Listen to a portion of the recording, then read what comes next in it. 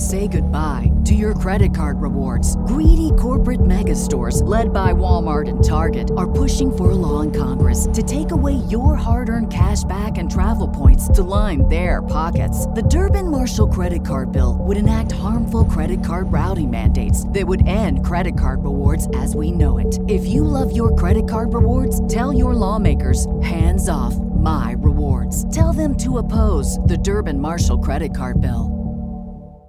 With the Lucky Land Slots, you can get lucky just about anywhere. This is your captain speaking. We've got clear runway and the weather's fine, but we're just going to circle up here a while and get lucky. No, nothing like that. It's just these cash prizes add up quick. So I suggest you sit back, keep your tray table upright, and start getting lucky. Play for free at LuckyLandSlots.com. Are you feeling lucky? No purchase necessary. Void where prohibited by law. 18+ terms and conditions apply. See website for details. The Coin of Dionysus by Ernest Brahma. It was 8 o'clock at night and raining, scarcely a time when a business so limited in its clientele as that of a coin dealer could hope to attract any customer. But a light was still showing in the small shop that bore over its window the name of Baxter. And in the even smaller office at the back the proprietor himself sat reading the latest pell-mell. His enterprise seemed to be justified, for presently the doorbell gave its announcement, and, throwing down his paper, Mr. Baxter went forward. As a matter of fact, the dealer had been expecting someone, and his manner as he passed into the shop was unmistakably suggestive of a caller of importance. But at the first glance toward his visitor the excess of deference melted out of his bearing, leaving the urbane, self-possessed shopman in the presence of the casual customer. "Mr. Baxter, I think," said the latter. He had laid aside his dripping umbrella and was unbuttoning overcoat and coat to reach into an inner pocket. "You hardly remember me, I suppose. Mr. Carlyle, 2 years ago I took up a case for you." "Oh, to be sure, Mr. Carlyle, the private detective." "Inquiry agent," corrected Mr. Carlyle precisely. "Well," smiled Mr. Baxter, "for that matter I am a coin dealer and not an antiquarian or a numismatist. Is there anything in that way that I can do for you?"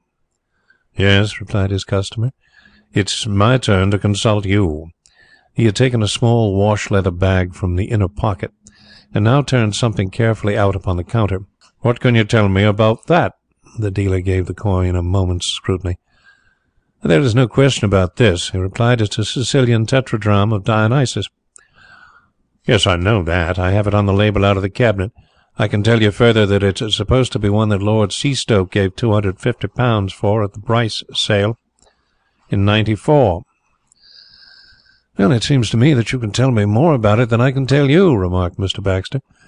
"What is it that you really want to know?"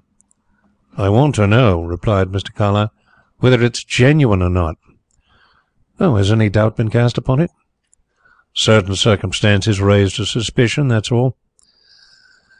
The dealer took another look at the tetradrachm through his magnifying glass, holding it by the edge with the careful touch of an expert. Then he shook his head slowly in a confession of ignorance. "Of course I could make a guess." No, don't," interrupted Mr. Carlyle hastily. "An arrest hangs on it, and nothing short of certainty is any good to me." "Oh, is that so, Mr. Carlyle?" said Mr. Baxter with increased interest. "Well, to be quite candid, the thing is out of my line. Now, if it was a rare Saxon penny or a double noble, I'd stake my reputation on my opinion, but I do very little in the classical series." Mr. Carlyle did not attempt to conceal his disappointment as he returned the coin to the bag and replaced the bag in the inner pocket. "I had been relying on you," he grumbled reproachfully. "Where on earth am I to go now?" "Well, there's always the British Museum." "Ah, to be sure, thanks, but will anyone who can tell me be there now?" "Now? No fear," replied Mr. Baxter. "Go round in the morning." "But I must know tonight," explained the visitor, reduced to despair again. "Tomorrow will be too late for the purpose." Mr. Baxter did not hold out much encouragement in the circumstances. "You can scarcely expect to find anyone at business now," he remarked.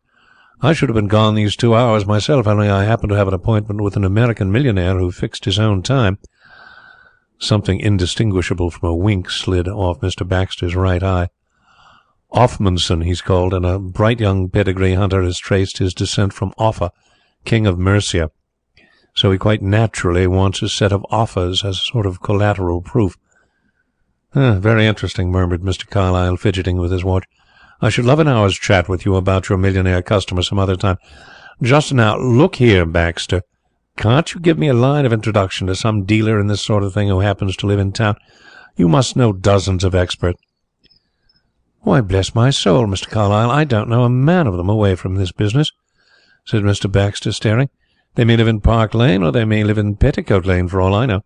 Besides, there aren't so many experts as you seem to imagine, and the two best will very likely quarrel over it. You've had to go with expert witnesses, I suppose?" "I don't want a witness. There'll be no need to give evidence. All I want's an absolute authoritative pronouncement that I can act on. Is there no one who can really say whether the thing is genuine or not?" Mr. Baxter's meaning silence became cynical in its implication as he continued to look at his visitor across the counter. Then he relaxed. "Oh, stay a bit. There is a man, an amateur, I remember hearing wonderful things about some time ago. They say he really does know." "There you are," explained Mr. Carlyle, much relieved. "There always is someone. Who is he?" "Funny name," replied Baxter. "Something Wynn, or Wynn something." He craned his neck to catch sight of an important motor car that was drawing to the curb before his window. "Oh, yes, Wynn Carados. You'll excuse me now, Mr. Carlyle, won't you? This looks like Mr. Offmanson."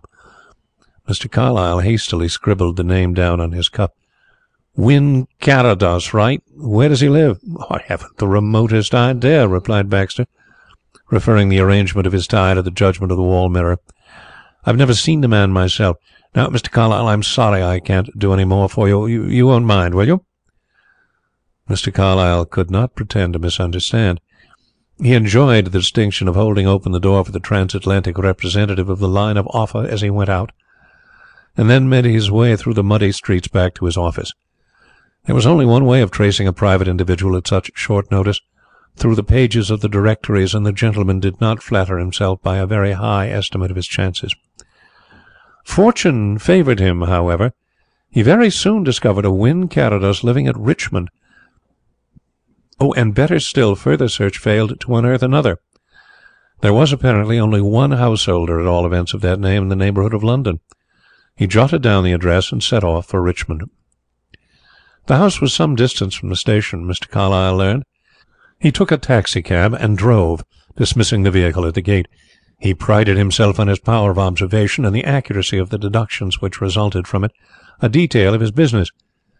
"That's nothing more than using one's eyes and putting two and two together," he modestly declared, when he wished to be deprecatory rather than impressive, and by the time he'd reached the front door of The Turrets, he'd formed some opinion of the position and tastes of the man who lived there. A manservant admitted Mr. Carlyle and took in his card, his private card with the bare request for an interview that would not detain Mr. Carados for 10 minutes.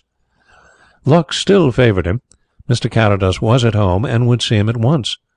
The servant, the hall through which they passed, and the room into which he was shown, all contributed something to the deductions which the quietly observant gentleman was half unconsciously recording. "Mr. Carlyle," announced the servant. The room was a library or a study. The only occupant, a man of about Carlyle's own age, had been using a typewriter up to the moment of his visitor's entrance. He now turned and stood up with an expression of formal courtesy. "It's very good of you to see me at this hour," apologized the caller. The conventional expression of Mr. Carados's face changed a little. "Surely my man has got your name wrong," he exclaimed. "Isn't it Louis Calling?" The visitor stopped short, and his agreeable smile gave place to a sudden flash of anger or annoyance. "No, sir," he replied stiffly. "My name is on the card which you have before you." "Oh, I beg your pardon," said Mr. Carados with perfect good humour. "I hadn't seen it, but I used to know a Calling some years ago at St. Michael's." St. Michael's? Mr. Carlyle's feature underwent another change, no less instant and sweeping than before. "St. Michael's? Wynn Carados? Good heavens! It isn't Max Wynn, old Winning Wynn?" "A little older and a little fatter, yes," replied Carados. "I have changed my name, you see." "Extraordinary meeting like this," said his visitor, dropping into a chair and staring hard at Mr. Carados. "I've changed more than my name. How did you recognize me?" "The voice," replied Mr. Carados. "It took me back to that little smoke-dried attic den of yours where we "My God!" exclaimed Carlyle bitterly. "Don't remind me of what we were going to do in those days." He looked round the well-furnished, handsome room and recalled the other signs of wealth that he had noticed. "At all events, you seem fairly comfortable, Wynne." "I am alternately envied and pitied," replied Carrados, with a placid tolerance of circumstance that seemed characteristic of him. "Still, as you say, I am fairly comfortable." "Envied, I can understand, but why are you pitied?" "Because I am blind," was the tranquil reply. "Blind!" exclaimed Mr. Carlyle, using his own eyes superlatively. "Do you mean literally blind?" "Yes, literally. I was riding along a bridle path through a wood about a dozen years ago with a friend. He was in front. At one point a twig sprang back. You know how easily a thing like that happens. It just flicked my eye. Nothing to think twice about." "And that blinded you?" "Yes, ultimately. It's called amaurosis." "I can scarcely believe it. You seem so sure and self-reliant. Your eyes are full of expression, only a little quieter than they used to be. I believe you were typing when I came in. Aren't you having me?" "You miss the dog and the stick," smiled Carrados. "No, it's a fact." "But what an awful infliction for you, Max. You were always such an impulsive, reckless sort of fellow. Never quiet. You must miss a fearful lot." "Has anyone else recognized you?" asked Carrados quietly. "Ah, that was the voice, you said," replied Carlyle. "Yes, but other people heard the voice as well. Only I had no blundering, self-confident eyes to be hoodwinked." "That's a rum way of putting it," said Carlyle. "Are your ears never hoodwinked, may I ask?" "Not now, nor my fingers, nor any of my other senses that have to look out for themselves." "Well," murmured Mr. Carlyle, cut short in his sympathetic emotions. "I'm glad you take it so well. Of course, if you find it an advantage to be blind, old man—" He stopped and reddened. "Oh, I beg your pardon," he concluded stiffly. "No, not an advantage, perhaps," replied the other thoughtfully. "Still, it has compensations that one might not think of. A new world to explore, new experiences, new powers awakening, strange new perceptions, life in the fourth dimension. But why do you beg my pardon, Louis?" "Well, I'm an ex-solicitor struck off in connection with the falsifying of a trust account, Mr. Carrados," replied Carlyle, writing. "Sit down, Louis," said Carrados suavely. His face, even his incredibly living eyes, beamed placid good nature. "The chair on which you will sit, the roof above you, all the comfortable surroundings to which you have so amiably alluded, are the direct result of falsifying a trust account. But do I call you Mr. Carlyle in consequence? Certainly not, Louis." "I did not falsify the account," replied Carlyle hotly.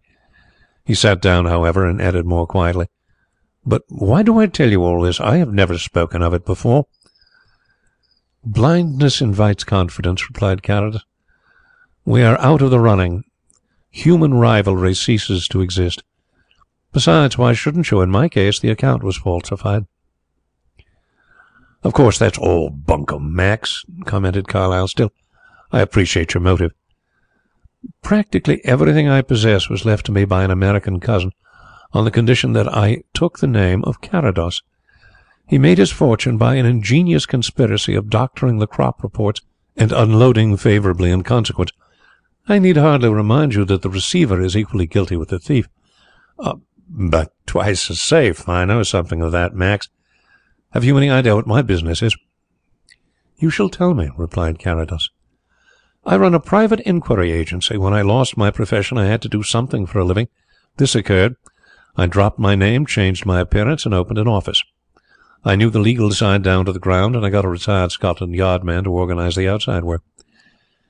"Excellent!" cried Carrados. "Do you unearth many murders?" "No," admitted Mr. Carlyle. "Our business lies mostly in the conventional lines among divorce and defalcation." "Oh, that's a pity," remarked Carrados. "Do you know, Louis, I always had a secret ambition to be a detective myself. I've even thought lately that I might still be able to do something at it if the chance came my way." "That makes you smile?" "Well, certainly the idea.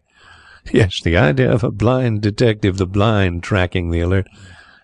Of course, as you say, certain faculties are no doubt quickened," Mr. Carlyle hastened to add considerately. But seriously, with the exception of an artist, I don't suppose there's any man who is more utterly dependent on his eyes. Whatever opinion Carrados might have held privately, his genial exterior did not betray a shadow of dissent.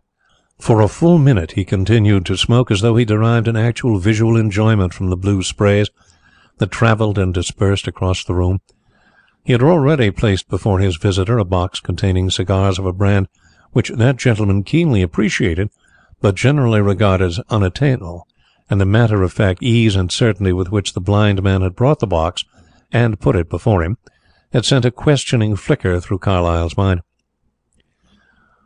"You used to be rather fond of art yourself, Louis," he remarked presently.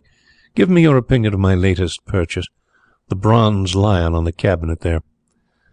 Then, as Carlyle's gaze went about the room, he added quickly, No, not that cabinet, the one on your left." Carlyle shot a sharp glance at his host as he got up, but Carrados's expression was merely benignly complacent. Then he strolled across to the figure. "Very nice," he admitted. "Late Flemish, isn't it?" No, actually it's a copy of Vidal's Roaring Lion." "Vidal?" "A French artist." The voice became indescribably flat. "He also had the misfortune to be blind, by the way." "You old humbug, Max!" shrieked Carlyle. "You've been thinking that out for the last 5 minutes." Then the unfortunate man bit his lip and turned his back toward his host. "Do you remember how we used to pile it up on that obtuse ass Sanders? Oh, then roast him?" asked Carrados, ignoring the half-smothered exclamation with which the other man had recalled himself. "Yes," replied Carlyle quietly. "This is very good," he continued, addressing himself to the bronze again. "However did he do it?" "With his hands." "Naturally, but I mean, how did he study his model?" "Also with his hands. He called it seeing near." "Even with a lion? Handled it?" "In such cases he required the services of a keeper, who brought the animal to bay while Vidal exercised his own particular gift. You don't feel inclined to put me on the track of a mystery, Louis?" Unable to regard this request as anything but one of old Max's unquenchable pleasantries, Mr. Carlyle was on the point of making a suitable reply when a sudden thought caused him to smile knowingly. Up to that point he had, indeed, completely forgotten the object of his visit. Now that he remembered the doubtful Dionysus and Mr. Baxter's recommendation, he immediately assumed that some mistake had been made. Either Max was not the Wynn Carrados he had been seeking, or else the dealer had been misinformed. For although his host was wonderfully expert in the face of his misfortune, it was inconceivable that he could decide the genuineness of a coin without seeing it. The opportunity seemed a good one of getting even with Carrados by taking him at his word. "Yes," Mr. Carlyle said. He accordingly replied with crisp deliberation as he recrossed the room. Yes, I will, Max. Here is the clue to what seems to be a rather remarkable fraud." He put the tetradrachm into his host's hand. "And what do you make of it?" For a few seconds Carrados handled the piece with the delicate manipulation of his fingertips, while Carlyle looked on with a self-appreciative grin. Then, with equal gravity, the blind man weighed the coin in the balance of his hand. Finally, he touched it to his tongue. "Well?" demanded the other. "Of course, I have not much to go on, and if I was more fully in your confidence I might come to another conclusion." Yes, interposed Carlyle with amused encouragement. "Then I should advise you to arrest the parlour-maid, Nina Brun, communicate with the police authorities of Padua for particulars of the career of Helen Brunesi, and suggest to Lord Seastoke that he should return to London to see what further depredations have been made in his cabinet." Mr. Carlyle's groping hand sought and found a chair, onto which he dropped blankly. His eyes were unable to detach themselves for a single moment from the very ordinary spectacle of Mr. Carrados's mildly benevolent face, while the sterilized ghost of his now forgotten amusement still lingered about his features. "Good heavens," he managed to articulate. "How do you know?" "Isn't that what you wanted of me?" asked Carrados suavely. "Don't humbug, Max," said Carlyle severely. "This is no joke." An undefined mistrust of his own powers suddenly possessed him in the presence of this mystery. How do you come to know of Nina Brun and Lord Seastoke?" "You are a detective, Louis," replied Carrados. "How does one know these things? By using one's eyes and putting two and two together." Carlyle groaned and flung out an arm petulantly.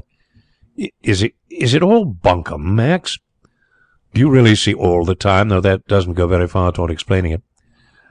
"Like Vidal, I see very well at close quarters," replied Carrados, lightly running a forefinger along the inscription on the tetradrachm. "For longer range I keep another pair of eyes. Would you like to test them?" Mr. Carlyle's assent was not very gracious. It was, in fact, faintly sulky. He was suffering the annoyance of feeling distinctly unimpressive in his own department, but he was also curious. "The bell is just behind you, if you don't mind," said his host. "Parkinson will appear. You might take note of him while he is in." The man who had admitted Mr. Carlyle proved to be Parkinson. "This gentleman is Mr. Carlyle, Parkinson," explained Carrados the moment the man entered. "You will remember him for the future?" Parkinson's apologetic eyes swept the visitor from head to foot, but so lightly and swiftly that it conveyed to that gentleman the comparison of being very deftly dusted.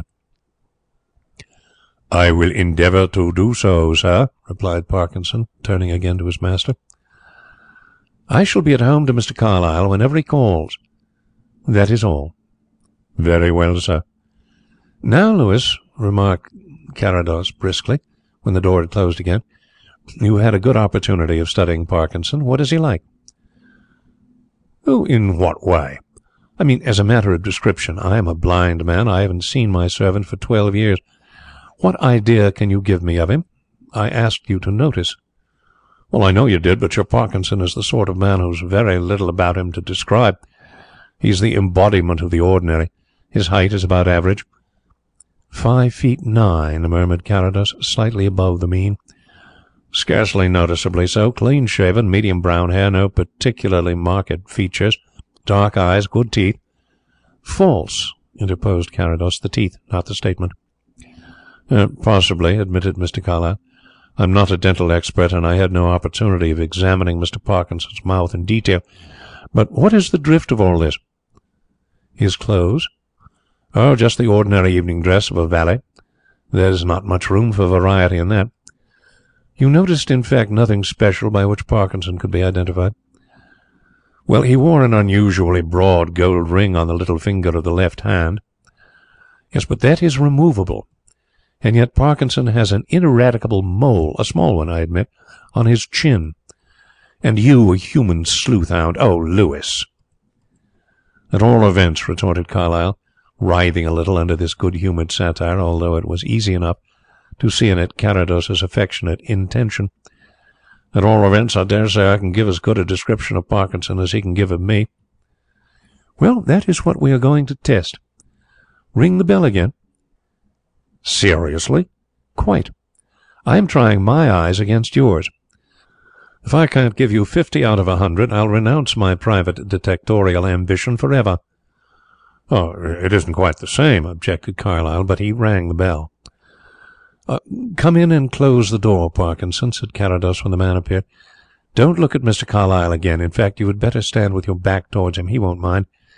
Now describe to me his appearance as you observed it." Parkinson tendered his respectful apologies to Mr. Carlyle for the liberty he was compelled to take by the deferential quality of his voice. "Oh, let's see. Mr. Carlyle, sir, wears patent leather boots of about size 7 and very little used. There are 5 buttons, but on the left boot 1 button, the third up, is missing, leaving loose threads and not the more usual metal fastener. Mr. Carlyle's trousers, sir, of a dark material, a dark grey line of about 1/4 of an inch wider on a darker ground. The bottoms are turned permanently up and are just now a little muddy, if I may say so." "Very muddy," interposed Mr. Carlyle generously. "It's a wet night, Parkinson." "Yes, sir, very unpleasant weather. If you will allow me, sir, I will brush you in the hall. The mud is dry now, I notice. Then, sir," continued Parkinson, reverting to the business at hand, "there are dark green cashmere hose. A curb pattern key chain passes into the left-hand trouser pocket." From the visitor's nether garments, the photographic-eyed Parkinson proceeded to higher ground, and with increasing wonder Mr. Carlyle listened to the faithful catalogue of his possessions. His fetter and link Albert of gold and platinum was minutely described. His spotted blue ascot with its gentlemanly pearl scarf-pin was set forth, and the fact that the buttonhole in the left lapel of his morning coat showed signs of use was duly noted. What Parkinson saw he recorded, but he made no deductions. A handkerchief carried in the cuff of the right sleeve was simply that to him, and not an indication that Mr. Carlyle was indeed left-handed. But a more delicate part of Parkinson's undertaking remained. He approached it with a double cough. As regards Mr. Carlyle's personal appearance, sir? No, enough, cried the gentleman concerned hastily. I am more than satisfied. You are a keen observer, Parkinson. I have trained myself to suit my master's requirements, sir, replied the man. He looked toward Mr. Carrados, received a nod, and withdrew. Mr. Carlyle was the first to speak. That man of yours would be worth £5 a week to me, Max, he remarked thoughtfully, but of course... I don't think he would take it, replied Carrados in a voice of equally detached speculation. He suits me very well, but you have the chance of using his services indirectly. You still mean that seriously? I notice in you a chronic disinclination to take me seriously, Lewis. It is really, to an Englishman, almost painful. Is there something inherently comic about me, or the atmosphere of the turrets? No, my friend, replied Mr. Carlyle. But there is something essentially preposterous. That is, what points to the improbable. Now, what is it? It might be merely a whim, but it is more than that, replied Carrados. It is, well, partly vanity, partly ennui, partly... Certainly there was something more nearly tragic in his voice than comic now. Partly hope. Mr. Carlyle was too tactful to pursue the subject. Those are 3 tolerable motives, Carlyle acquiesced. I'll do anything you want, Max, on one condition. Agreed? Agreed. And it is? That you tell me how you knew so much of this affair. He tapped the silver coin which lay on the table near him. I am not easily flabbergasted, he added. You won't believe that there is nothing to explain, that it is purely second sight? No, replied Carlyle tersely, I won't. You are quite right. And yet the thing is very simple. Well, they always are when you know, soliloquized the other. That's what makes them so confoundedly difficult when you don't. Okay, here is this one, then. In Padua, which seems to be regaining its old reputation as the birthplace of spurious antiques, by the way, there lives an ingenious craftsman named Pietro Stelli. This simple soul, who possesses a talent not inferior to that of Cavino at his best, has for many years turned his hand to the not unprofitable occupation of forging rare Greek and Roman coins. As a collector and student of certain Greek colonials, and a specialist in forgeries, I have been familiar with Stelli's workmanship for years. Latterly he seems to have come under the influence of an international crook, called at the moment Dompierre, who soon saw a way of utilizing Stelli's genius on a royal scale. Helene Brunesi, who in private life is, and really is, I believe, Madame Dompierre, readily lent her services to the enterprise. Quite so, nodded Mr. Carlyle, as his host paused. You see the whole sequence, of course? Well, no, not exactly in detail, confessed Mr. Carlyle. Dompierre's idea was to gain access to some of the most celebrated cabinets of Europe, and substitute Stelli's fabrications for the genuine coins. The princely collection of rarities that he would thus amass might be difficult to dispose of safely, but I have no doubt that he had matured his plans. Helene, in the person of Nina Brun, an anglicized French parlourmaid, a part which she fits to perfection, was to obtain wax impressions of the most valuable pieces, and to make the exchange when the counterfeits reached her. In this way it was obviously hoped that the fraud would not come to light until long after the real coins had been sold, and I gather that she has already done her work successfully in several houses. Then, impressed by her excellent references and capable manner, my housekeeper engaged her, and for a few weeks she went about her duties here. It was fatal to this detail of the scheme, however, that I have the misfortune to be blind. I am told that Helene has so innocently angelic a face as to disarm suspicion, but I was incapable of being impressed, and that good material was thrown away. But one morning my material fingers, which of course knew nothing of Helene's angelic face, discovered an unfamiliar touch about the surface of my favourite Euclides, and although there was doubtless nothing to be seen, my critical sense of smell reported that had been recently pressed against it. I began to make discreet inquiries, and in the meantime my cabinets went to the local bank for safety. Helene countered by receiving a telegram from Angiers, calling her to the deathbed of her aged mother. The aged mother succumbed. Duty compelled Helene to remain at the side of her stricken patriarchal father, and doubtless the turrets was written off the syndicate's operations as a bad debt. Well, very interesting, admitted Mr. Carlyle, but at the risk of seeming obtuse, his manner had become delicately chastened, I must say that I fail to trace the inevitable connection between Nina Brun and this particular forgery, assuming that it is a forgery. Set your mind at rest about that, Louis, replied Carrados. It is a forgery, and it is a forgery that none but Pietro Stelli could have achieved. That is the essential connection. Of course, there are accessories. A private detective coming urgently to see me with a notable tetradrachm in his pocket, which he announces to be the clue to a remarkable fraud. Well, really, Louis, one scarcely needs to be blind to see through that. And Lord Seastroke, I suppose you happen to discover that Nina Brun has gone there? No, I cannot claim to have discovered that, or I should certainly have warned him at once when I found out, only recently, about the gang. As a matter of fact, the last information I had of Lord Seastroke was a line in yesterday's Morning Post to the effect that he was still at Cairo. But many of these pieces, he brushed his finger almost lovingly across the vivid chariot race that embellished the reverse of the coin, and broke off to remark, "You really ought to take up the subject, Louis. You have no idea how useful it might prove to you some day." "I really think I must," replied Carlyle grimly. £250 the original of this cost, I believe. Cheap, too. It would make £500 in New York today. As I was saying, many are literally unique. This gem by Kimon is... here is his signature, you see. Peter is particularly good at lettering, and as I handled the genuine tetradrachm about 2 years ago, when Lord Seastroke exhibited at a meeting of our society in Albemarle Street, there is nothing at all wonderful in my being able to fix the locale of your mystery. Indeed, I feel that I ought to apologize for it all being so simple. "I think," remarked Mr. Carlyle, critically examining the loose threads on his left boot, "that the apology on that head would be more appropriate from me." End of The Coin of Dionysus, read by Mike Harris. It is Ryan here, and I have a question for you. What do you do when you win? Like, are you a fist pumper, a woohooer, a hand clapper, a high fiver? I kind of like the high five, but if you want to hone in on those winning moves, check out Chumba Casino. At ChumbaCasino.com, choose from hundreds of social casino-style games for your chance to redeem serious cash prizes. There are new game releases weekly, plus free daily bonuses, so don't wait. Start having the most fun ever at ChumbaCasino.com. No purchase necessary. VGW Group. Void where prohibited by law. See terms and conditions. 18+.